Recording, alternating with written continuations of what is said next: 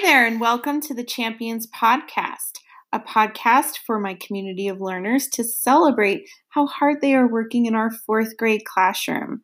Please listen carefully for our guest student hosts as they share what we are learning.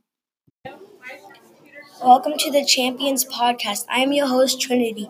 This week in fourth grade, we did our first breakout EDU and worked on a publishing online book and celebrated Reading Week. Specifically, we worked on our first breakout EDU, and it was very hard.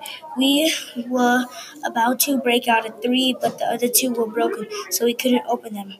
We worked on it in 45 minutes.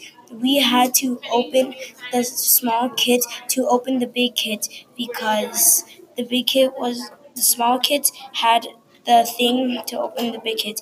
We couldn't do the big kit in time, so we didn't break out. Especially, we publish a online book is when you do a book reader and you make a book about anything.